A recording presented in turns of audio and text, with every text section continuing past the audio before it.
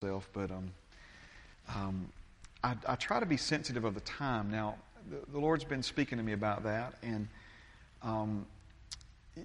if you've ever heard Brother Copeland preach, Brother Copeland, he can talk about and receive an offering for an hour, and I'm not exaggerating it, and you be taking notes during the whole thing. That's no slam against him, but some of the other ministers, and at the ministers' conference, they decided, the first time I've ever heard anybody do it, they decided they was going to poke fun at him a little bit about that, and they said that he doesn't use a clock when he preaches, he uses a calendar, and but he always brings, especially in a setting like that where, there's a whole, agenda, schedule, he'll bring a little timer to the pulpit with him. And, because it happens to me sometimes, you'll get lost in the Word, you won't realize it, 2 hours have gone by, But the joke is he has the timer because he wants to make sure he preaches long enough. And so last Wednesday night, I looked at my little clock here on my iPad, and it said 7:45. Now, on Sunday, if I look at that clock and it says 11:45, it's about time to start at least thinking about wanting to close, But obviously we start on the half hour on Sunday, we start on the full hour on a Wednesday. And so I felt like I had just gotten started last Wednesday night, and I looked down and it said 7:45, and in my mind, I've already preached an hour, almost 45 minutes, and I'm like, and so it got me so rattled. I mean, I don't like to admit it when I get rattled, but it got me so rattled. And I thought, where did the time go? And did I spend too much time reviewing? And there's so many important things I want to talk about, And if you remember, I kind of had that moment, That was what was going on with me. So anyway, Sister Pam comforted me as she always does and told me it was all right. So amen. But we're going to make up for that tonight. No, I'm just kidding. Amen. Romans chapter 12, verse 3. For I say through the grace given to me to everyone who's among you, not to think of himself more highly than he ought to think, but to think soberly, as God has dealt to every man the measure of faith. As God has dealt to every man the measure of faith. Now, real quick, just a few things we're going to review tonight. Faith is a substance that can be measured, and it is capable of releasing a spiritual force greater than any force of nature or darkness. Faith is often thought of in terms of a theory or a philosophy existing in the mind. Thoughts and thinking are key factors in the overall operation of faith, but faith is first and foremost a spiritual substance. It's a substance that can be measured. And if you're a human being, you've been given the measure of faith. You have the measure of faith residing in your heart right now. So Romans 10:10 tells us, and we're just piecing some things together that we've elaborated on in the past. Romans 10:10 says, for with the heart one believes unto righteousness, and with the mouth confession is made unto salvation. So there's a lot that's packed into this verse, and the key thing I want us to focus in on for our study tonight is that faith resides in and operates from or works from the heart. So notice, with the heart one believes. With the heart one believes. So as we continue to study and learn about faith, because I, for one, know that my faith can produce more in my life than it is producing currently, and can produce better results for other people in their lives than it's currently producing.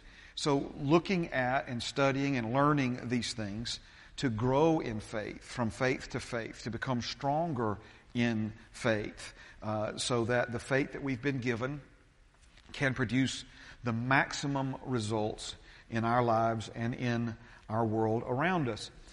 But as we look at God giving to us a measure of His faith, literally sharing a portion of His faith with us, and putting that faith in our heart, the Holy Spirit led me to this consideration that we look for a problem with the faith. If it's God's faith that He gave it to us, then the substance of the faith itself isn't, there's not a problem there.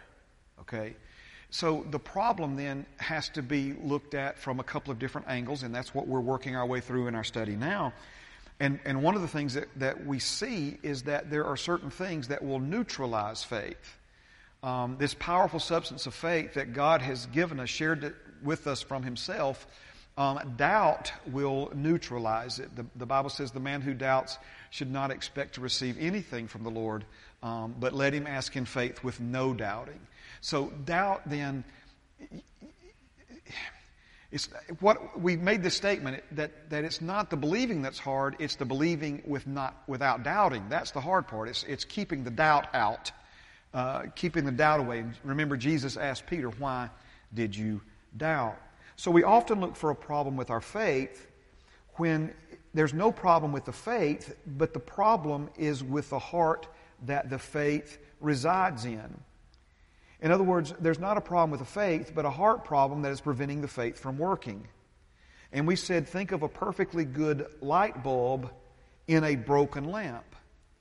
So it doesn't matter how good the light bulb is, if the lamp that it resides in and works from is not working properly, then the light bulb is not going to produce the results that it could have otherwise produced. And so again, we tend to go straight to what's wrong with my faith when we should be asking the question, what's wrong with my heart? So faith is faith, but it's dependent upon the heart it resides in and works from. Again, a perfectly good light bulb will not work in a broken or faulty lamp. So like in the heart, like faith in the heart, a bulb resides in and works from a lamp. Okay, so the faith in this comparison would be the bulb and the heart would be the lamp. I think you got that already, but just want to make sure you see that. I really feel like the Holy Spirit gave me that example to help make this point. And so last week we said, think for a moment all that the Bible has to say about our heart, about guarding our heart, about the condition of our heart, about what we allow into our heart, and just on and on and on. Jesus' parable in Matthew 13, and we're going to look at a verse from there here in just a moment. But, He talked about His Word as seed and the condition of people's hearts as soil, and we see that seed produces different results in the different types of soil that it lands upon. And so the condition of our heart has so much to do with how faith works and its ability to work and produce in our lives. So things like unforgiveness, bitterness, things like perseverance and single-mindedness, things like endurance, all of these things are associated with faith or answered prayer by faith. But again, these things speak to the condition of the heart that the measure of faith resides in and works from. So this is why the greatest faith lesson Jesus ever taught us in Mark 11, He finishes that lesson, He caps it off with to forgive. When you stand praying and operating and acting in faith, you've got to be willing to forgive. Because if we keep unforgiveness in our hearts, it will prevent our faith from working altogether, or at least, dramatically hinder its ability to work. I've referenced this passage a time or two. I'll put it on the screen tonight. Hebrews chapter 10 and verse 36. He says, "For you have need of endurance, so that after you've done the will of God, you may receive the promise." And, again, when you understand how important faith is, there's part of me that wants to say, no, you need faith. But we've got faith. We've got the measure of faith. We've got all the faith we need for our whole life and to overcome the world. But notice he's talking about here endurance. How many times have we believed that we've already received, but haven't been able to stand and endure in that, and the enemy comes and applies pressure, and we start backing down from what we've previously believed we've already received. So this is what he's talking about here, our ability to endure in faith. Remember, we said that Peter walked on the water, and Jesus, the King James, New King James Version says, "O ye of little faith," but I believe it should have been translated, and the word also means brief. "O you of brief faith." So Peter displayed a tremendous act of faith, a tremendous work of faith, but he only did it for a very short period of time. So notice, what did he need? He needed endurance. He needed to be able to persist in faith even when the waves got a little bigger. He needed to persist in faith even when the wind shifted and started blowing his hair around in front of his face. He needed to be able to persist, But so as long as he, was focused on Jesus and he walked on the water, but when the doubt entered, he began, as we've covered so many times, he began to sink. Now, this leads us to what I was wanting to talk about last week, and anyway, here we are tonight. Better late than never. And I want to talk to you for a moment tonight about one of the conditions that Jesus pointed to. Perhaps, I haven't done a complete research on this, but if not more frequently or as frequently as forgiveness, definitely a close second, as it relates to the condition of our heart and how that affects the operation of faith from the heart that it resides in. And that's this idea of a hardness of heart. Hardness of heart. Hardness of heart. So hardness of heart is one of the conditions Jesus pointed to frequently as preventing the measure of faith within you from functioning properly. So let's go now to Matthew chapter 13. Matthew chapter 13. Praise God. In Matthew, the 13th chapter, Jesus begins with the parable of the sower. Now, before he's finished, he's going to cover a few more parables, okay? But not in Matthew. I believe it's in Mark's account of this. Jesus says that if you don't understand this parable, how can you understand all parables? So this is why I refer to it as the master key parable. The understanding of this parable is necessary in order to unlock the understanding of the others. And again, it's about a man planting seed. The seed lands on different types of soil and therefore produces different amounts of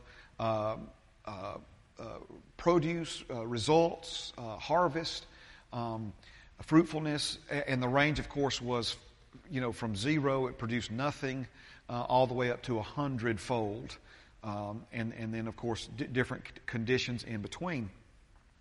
And as Jesus explained the parable to his disciples, he explained that the seed represented the Word of God, which is an incorruptible seed, and the different soil conditions represented the different conditions of men's and women's hearts that seed of the Word of God landed upon. Now, in the middle of this parable, he gave the parable and then Jesus explained the parable. That's the pattern you often see in the Scripture. Sometimes he gave the parable and never explained it, and I think it was because nobody asked. He always explained it when people asked. Okay, so don't be afraid to ask God what something means, because He loves to tell you. But just like we looked at in another passage when he was walking on the water, the Bible says Jesus would have walked on past him. And they finally called out to him. So never underestimate the importance of you inviting Jesus into a situation that you need his help with. But it's verse number 15. He says, "For the hearts of this people have grown dull. Their ears are hard of hearing, and their eyes they have closed, lest they should see with their eyes and hear with their ears, lest they should understand with their hearts and turn, so that I should heal them." The hearts of this people have grown dull. This is the New King James Version of this passage, okay? Their ears are hard of hearing, and their eyes they have closed, lest they should see with their eyes and hear with their ears, lest they should understand with their hearts and turn, so that I should heal them. Now, I want to kind of give you a little overview before we start unpacking this and breaking this down.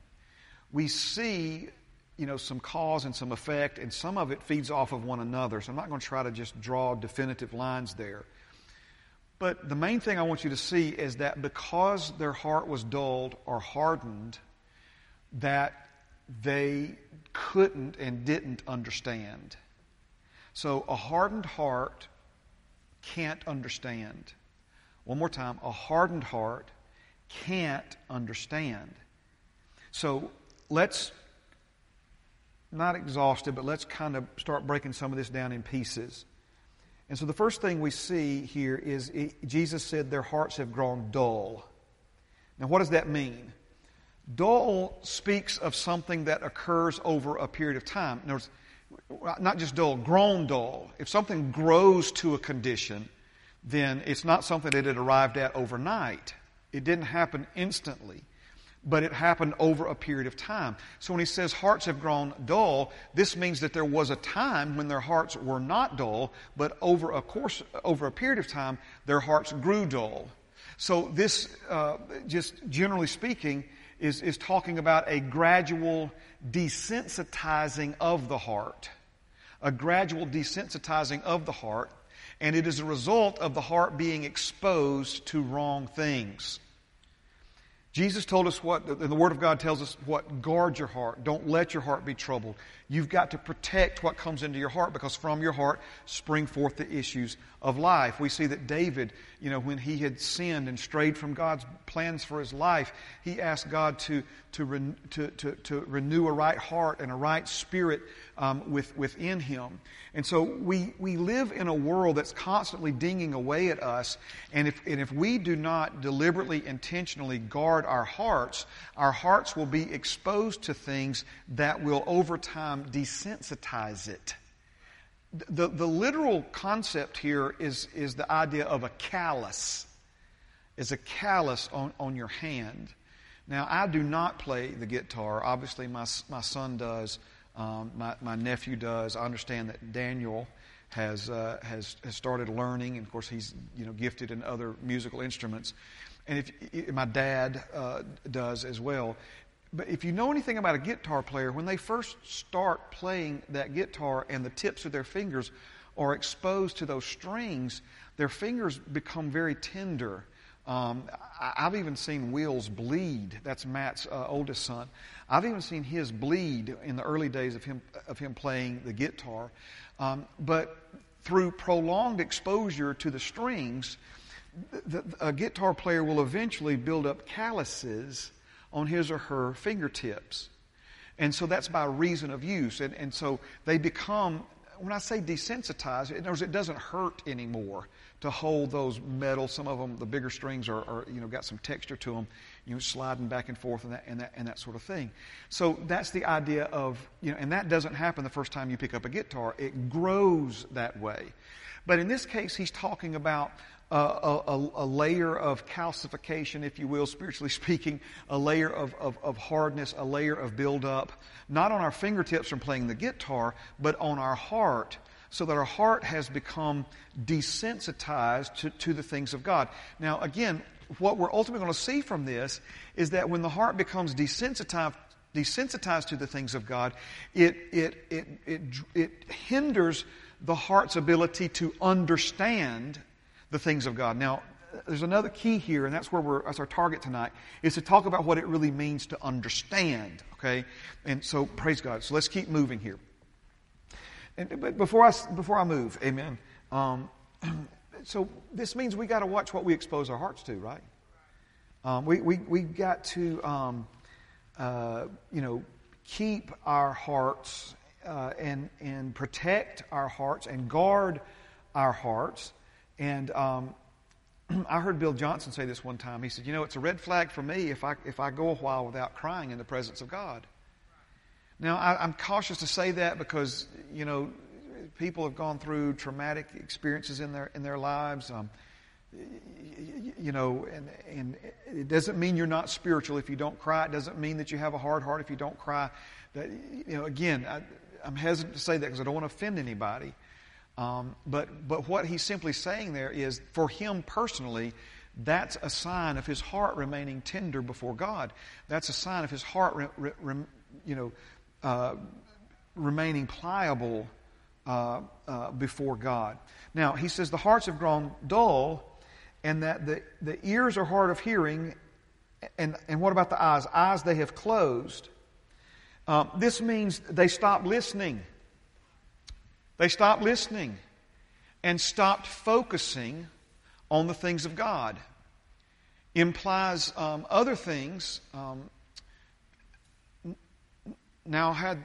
I'm sorry. I'm like, what does that sentence don't make sense? Yes, it does. What's implied here is that other things now had their eyes, ears, and attention. Okay? And so think of it as people allowing themselves to lose interest. Woo. You want to see this big old boy get on the floor and cry. It's all the people I've seen over the years lose interest in the things of God. People who once, were just so, their hearts were so tender and pliable and God working in their lives and families and doing amazing, beautiful things and just, again, it didn't happen overnight, but they gradually just lost interest. And you lose interest when you quit paying attention. You lose interest when you stop listening, when you stop hearing, when you stop focusing. I say it this way, the devil steals 100% of the word from you that you never hear.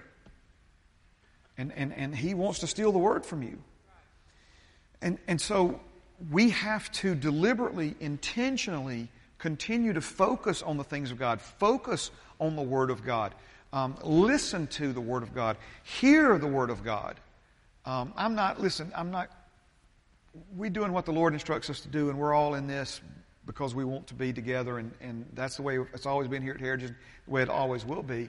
But when you think about, I'll talk about myself, and you figure out if any of this fits you, okay? I can sit there and watch Food Network for 2 hours. I try not to anymore because, again, that just makes me want to go eat food. But or Home and Garden TV, or This Old House. I get a bunch of those recorded. Next thing you know, man, I done spent 3 hours watching them remodel some house up in New England. And I'm not saying there's anything wrong with that. But 20 minutes into a sermon, we start looking at our watch. It's like, he don't even sound like he's getting close to being through. We go sit in a ball game. Man, how long? Somebody tell me how long a college football game is. It's a couple of 3 hours probably. And again, if you think I'm saying that you're wrong to do that, I'm not. But we give our attention to. We show interest. Have you ever heard the expression "pay attention"? In other words, attention costs you something. If you're paying attention to one thing, that means it's costing you all the attention you could be paying to other things. And so their ears are hard of hearing, their eyes, he says, they've closed. They've closed their eyes, they've quit focusing on these things, and because they've quit focusing on these things, it's hard even if you say it real loud for them to hear it, I'm not proud of this, but sometimes I'll be returning an email or something on my phone, and Pam will go, "You didn't even hear what Oliver just said to you, did you?" And obviously, it's not that he was saying it quietly, but what? My attention was absorbed. I was focused on one thing. And because I was focused on one thing, somebody speaking in an audible voice that I could hear right next to me, I didn't hear. I was hard of hearing it. Are you seeing? Because, again, you become focused on one thing. You close your eyes to other things. You lose interest. And so, because they stopped listening to God and focusing on the things of God, it implies that other things now had their eyes. Other things now occupied their ears, and they were paying attention to those things. So we can't allow ourselves to lose interest because, again, this is the cause and effect back and forth. It'll cause your heart to grow dull, and the duller your heart becomes, the more you close your eyes and don't listen, and the more you close your eyes and don't listen, the harder your heart becomes, and it just creates this vicious cycle. And we all know this is true, right? From personal experience. I mean, I wish I could tell you that, just for the, I was born again when I was 5 years old, really serious about my relationship with God, probably right in my early teenage years, even before that. But I wish I could tell you I was always just, woohoo, just on fire for God. I mean, there's ebb and flow and up and down, not because of Him, because of me. But it comes back to the interest that we put into it. It comes back to the time that we invest in it. And I made this statement last Wednesday, and I even thought, well, Lord, maybe I shouldn't have said that when I talked about, just some of the things that Pam and I have taken to the next level in our lives, just an investment of our time, just, how we manage our time and what we're investing that time in. But I can already tell you, just 2 months into this year, the difference that I'm already experiencing and she's already experiencing, we're already experiencing in our lives because of it. It makes your heart softer, which in turn, you're able to see, you're able to understand things that you previously could not. All right. So this is the next part. Then he says, "Lest they should understand with their hearts lest they should understand with their hearts. So what he's talking about here is an inability to understand with the heart is a serious problem as it relates to faith residing in and working from the heart. Few things open the door to doubt more than a heart that does not or cannot understand spiritual things. Now, we've made it to this point, and so let me just take a few minutes here, and then we'll build on this next week. But let me take a few minutes here, because the key to this is we think we understand what understand means, but we perhaps do not, okay? So, because here understand means more than just, yeah, I got it, okay? When he's talking about understanding with the heart, he's talking about, let's give it a natural definition first, and then we'll apply it to the spiritual. So he's talking about the ability to assemble individual facts into an organized whole. Think of like collecting the pieces of a puzzle and then putting those pieces together. The mind grasping concepts and seeing, this is the key thing here, and seeing the proper relationship between them. What's the game that we played as a kid? Which one of these things is not like the other? Which one of these things is not like the other? And so you got a whole group of things, and you start looking at it. I'm sure there's still puzzles out there, probably for adults, But you start looking at it, and you realize, okay, there's pictures of 7 pieces of fruit, and there's 1 picture of a carrot. So we realize that they all kind of look like they belong together on the surface, but now we realize, no. There's 8 pictures here. 7 of them are all fruits, but one of them is a vegetable. So this is kind of at least a basic understanding of what it means to understand. So Jesus was saying because their hearts were dull, and their hearts were dull because they quit focusing on and became hard to listen, hard of hearing when it came to the things of God. They allowed their interest to drift elsewhere. That this prevented them from being able to understand with their hearts. Now, let's go back to the puzzle example of being able to take different pieces of a puzzle and assemble them together. So understanding here is speaking of the ability to connect similar things together while at the same time recognizing things that do not fit. That do not fit. And so we usually work a puzzle at camp. I don't know how we got started doing that, Pops, but it's something fun that we do. And so, you work a puzzle at camp, and sometimes we've had easier puzzles or more enjoyable puzzles. If you're a puzzle worker, you know what I mean by that. If you got one that's just 50 shades of blue and clouds, and it's hard, really, really hard to put all that together, okay? But the idea here is you're trying to put together a puzzle, but you've got just as many pieces that don't fit in the box as do. And so the challenge then is recognizing which piece goes and which piece doesn't. This is what he's talking about here with understanding and being able to recognize the things that go together. Now, the bigger picture of this is, remember what Jesus said to Nicodemus, what's born of the Spirit is spirit, what's born of the flesh is flesh. And a common mistake that many born-again believers make is they confuse the pieces of the puzzle that go in the spirit box and the pieces of the puzzle that go in the flesh box. Because the devil is wanting to try to bring all those pieces together in your mind to where it's hard for you to distinguish which one of them goes into the spiritual puzzle and which one of them goes into the physical puzzle. Right? And so if we don't have this understanding, it's very easy for us to take something that's actually doubt, but we can so spiritualize the dysfunction that in our minds we've convinced ourselves that here's a classic example. It's a sign from God. Right? Now, listen, I believe in a God who gives us signs, right? But you're praying about, I'm just throwing this out here. You're praying about where you're going to go to college, and all of a sudden you see a bumper sticker on a car. It's a sign from God, Mama. That's where I'm supposed to go. Well, that may or may not be where you're supposed to go. Right? We need a deeper level of understanding. So don't think that the devil won't try to put things in your life that appear to be a sign that don't have anything to do with what God has in your life. And I'm speaking generally here so that you can grasp the concept, because the concept goes much deeper than this.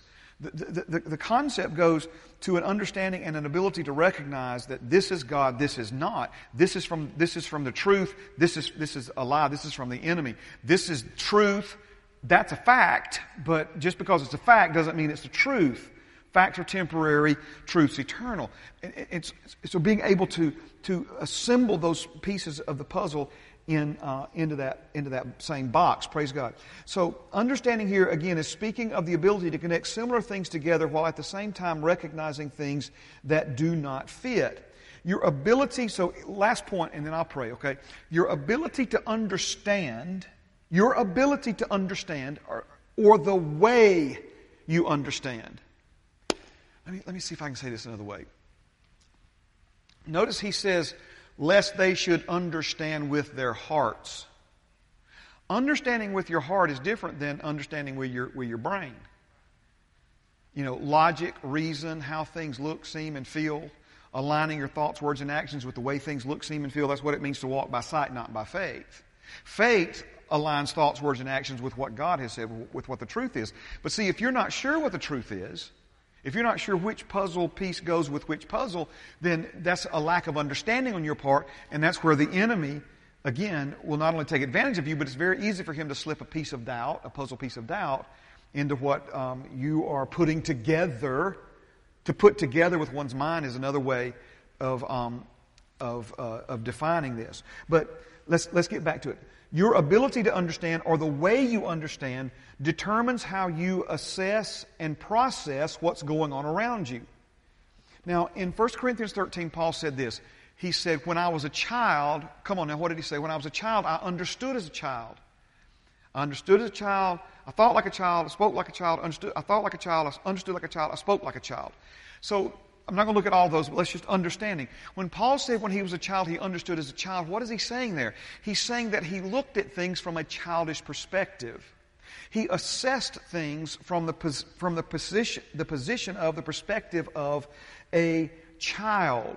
He processed things, looked at things, considered things as a child would look at, consider, process things. Again, from a childish perspective. So, when we're talking about you can stand with me. When we talk about our ability to understand, he's talking about the way that we process what it is that we're seeing and experiencing. What's our perspective on this?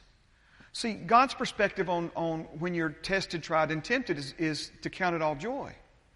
It's a completely different perspective than most people have. People don't rejoice. Brother Keith Moore's been in a series, his Greater Faith Conference, he talked about this, He's like, the Bible tells us to rejoice, commands us to rejoice. Not if you feel like it, rejoice. He commands us to rejoice, right? It's a choice, and that's the perspective that Father has on this. But how can we ever operate in faith if we don't have His perspective on things? Or I'm going to say it again. How can we operate in faith if our heart doesn't have His understanding on things? How can we operate in faith if we don't see things the way God sees them? So, where we will be next week is where we kind of jumped into the middle of last week in a futile effort to try to cover all this in 7 seconds, okay, 7 minutes or whatever it was, right? Is remember that the miracle of the loaves, they fed all those people. the miracle took place in their hands. Then they're rowing, and the storm wind has turned violent against them. And Jesus is walking on the water, and they freak out in fear and superstition, and it's an omen, and it's a ghost, and all this other stuff. And Jesus is like, cut that out. Quit being so afraid. It's me. And then that last verse, remember, he says that they did not understand about the loaves. So that must be a typo. They didn't understand about him walking on water. No, didn't understand about the loaves. In other words, if they had understood the loaves, they would have understood the water walking. Because their minds would have processed it from God's perspective. And with God, nothing's impossible. But see, they're still looking at it from the doubt side of things, right? Their minds are not putting these things together, as their hearts are going to have to be able to put them together if they're going to operate in faith. This is what he means by the understanding. But what prevents the understanding? What prevents the understanding is the heart's dulled, it's hardened. All right. Oh, Father, you're good to us. Thank you for loving us. And Father, we want our hearts to be soft and pliable and tender before you, Father. Lord, we want you to be able to speak to us. We want you to be able to even correct us, Father. And Lord, because we are focused on you, we hear what you're saying.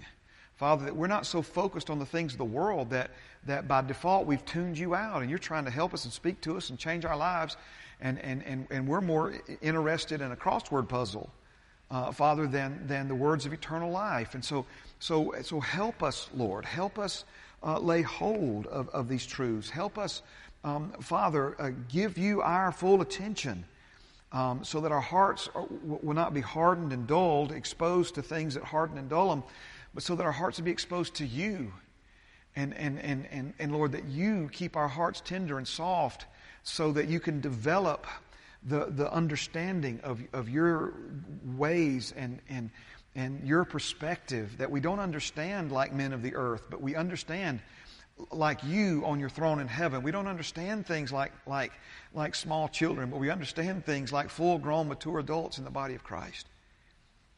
So, Lord, we thank you tonight for your goodness and your mercy.